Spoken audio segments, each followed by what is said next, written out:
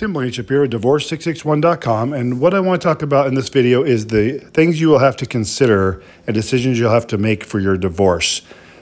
Keep in mind, we handle amicable divorce cases throughout California, and that is where this information is coming from. So what you and your spouse will have to discuss is the following: division of assets and debts, who's keeping what, if there's children, custody, and child support. And then, of course, if there's going to be any alimony.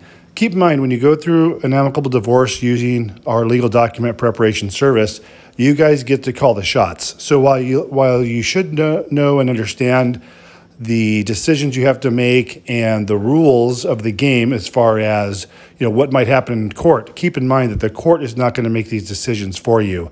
You guys get to call the shots. You guys make the decisions. We put you through the divorce process, and you get to avoid court. It's really a great way to go if you guys are amicable.